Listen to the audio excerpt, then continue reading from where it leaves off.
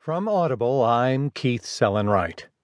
From the New York Times World section, Dionne Searcey writes, "Victims of Boko Haram and now shunned by their communities."